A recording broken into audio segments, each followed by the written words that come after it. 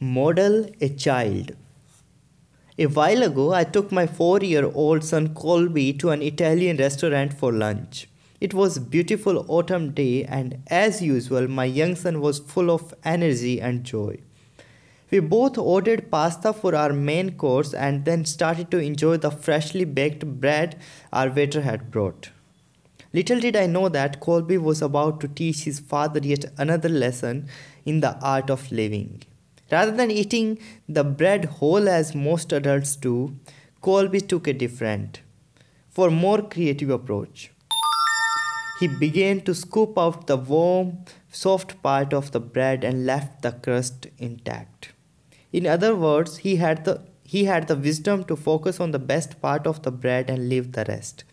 Someone once said to me at a seminar, children come to us more highly evolved than adults to teach us the lessons we need to learn.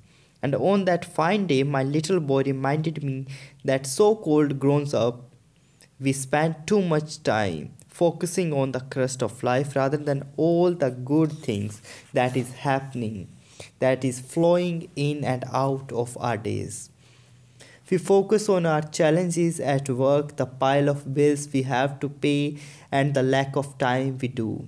All those things we need to do.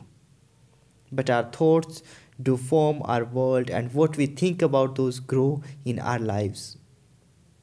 What we focus on will determine our destiny, and so we must start focusing on the good stuff.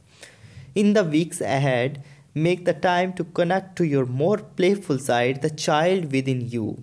Take the time to study the positive qualities of children and model their ability to stay energized, imaginative, and completely in the moment, no matter what might be going on around them.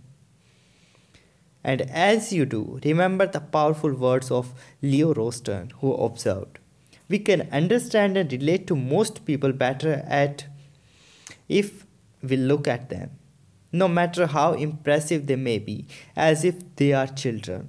For most of us never really up or mature all that much. We simply grow taller.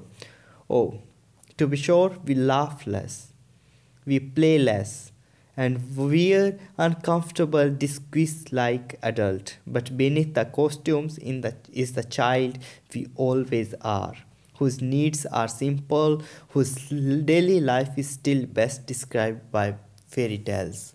Thank you.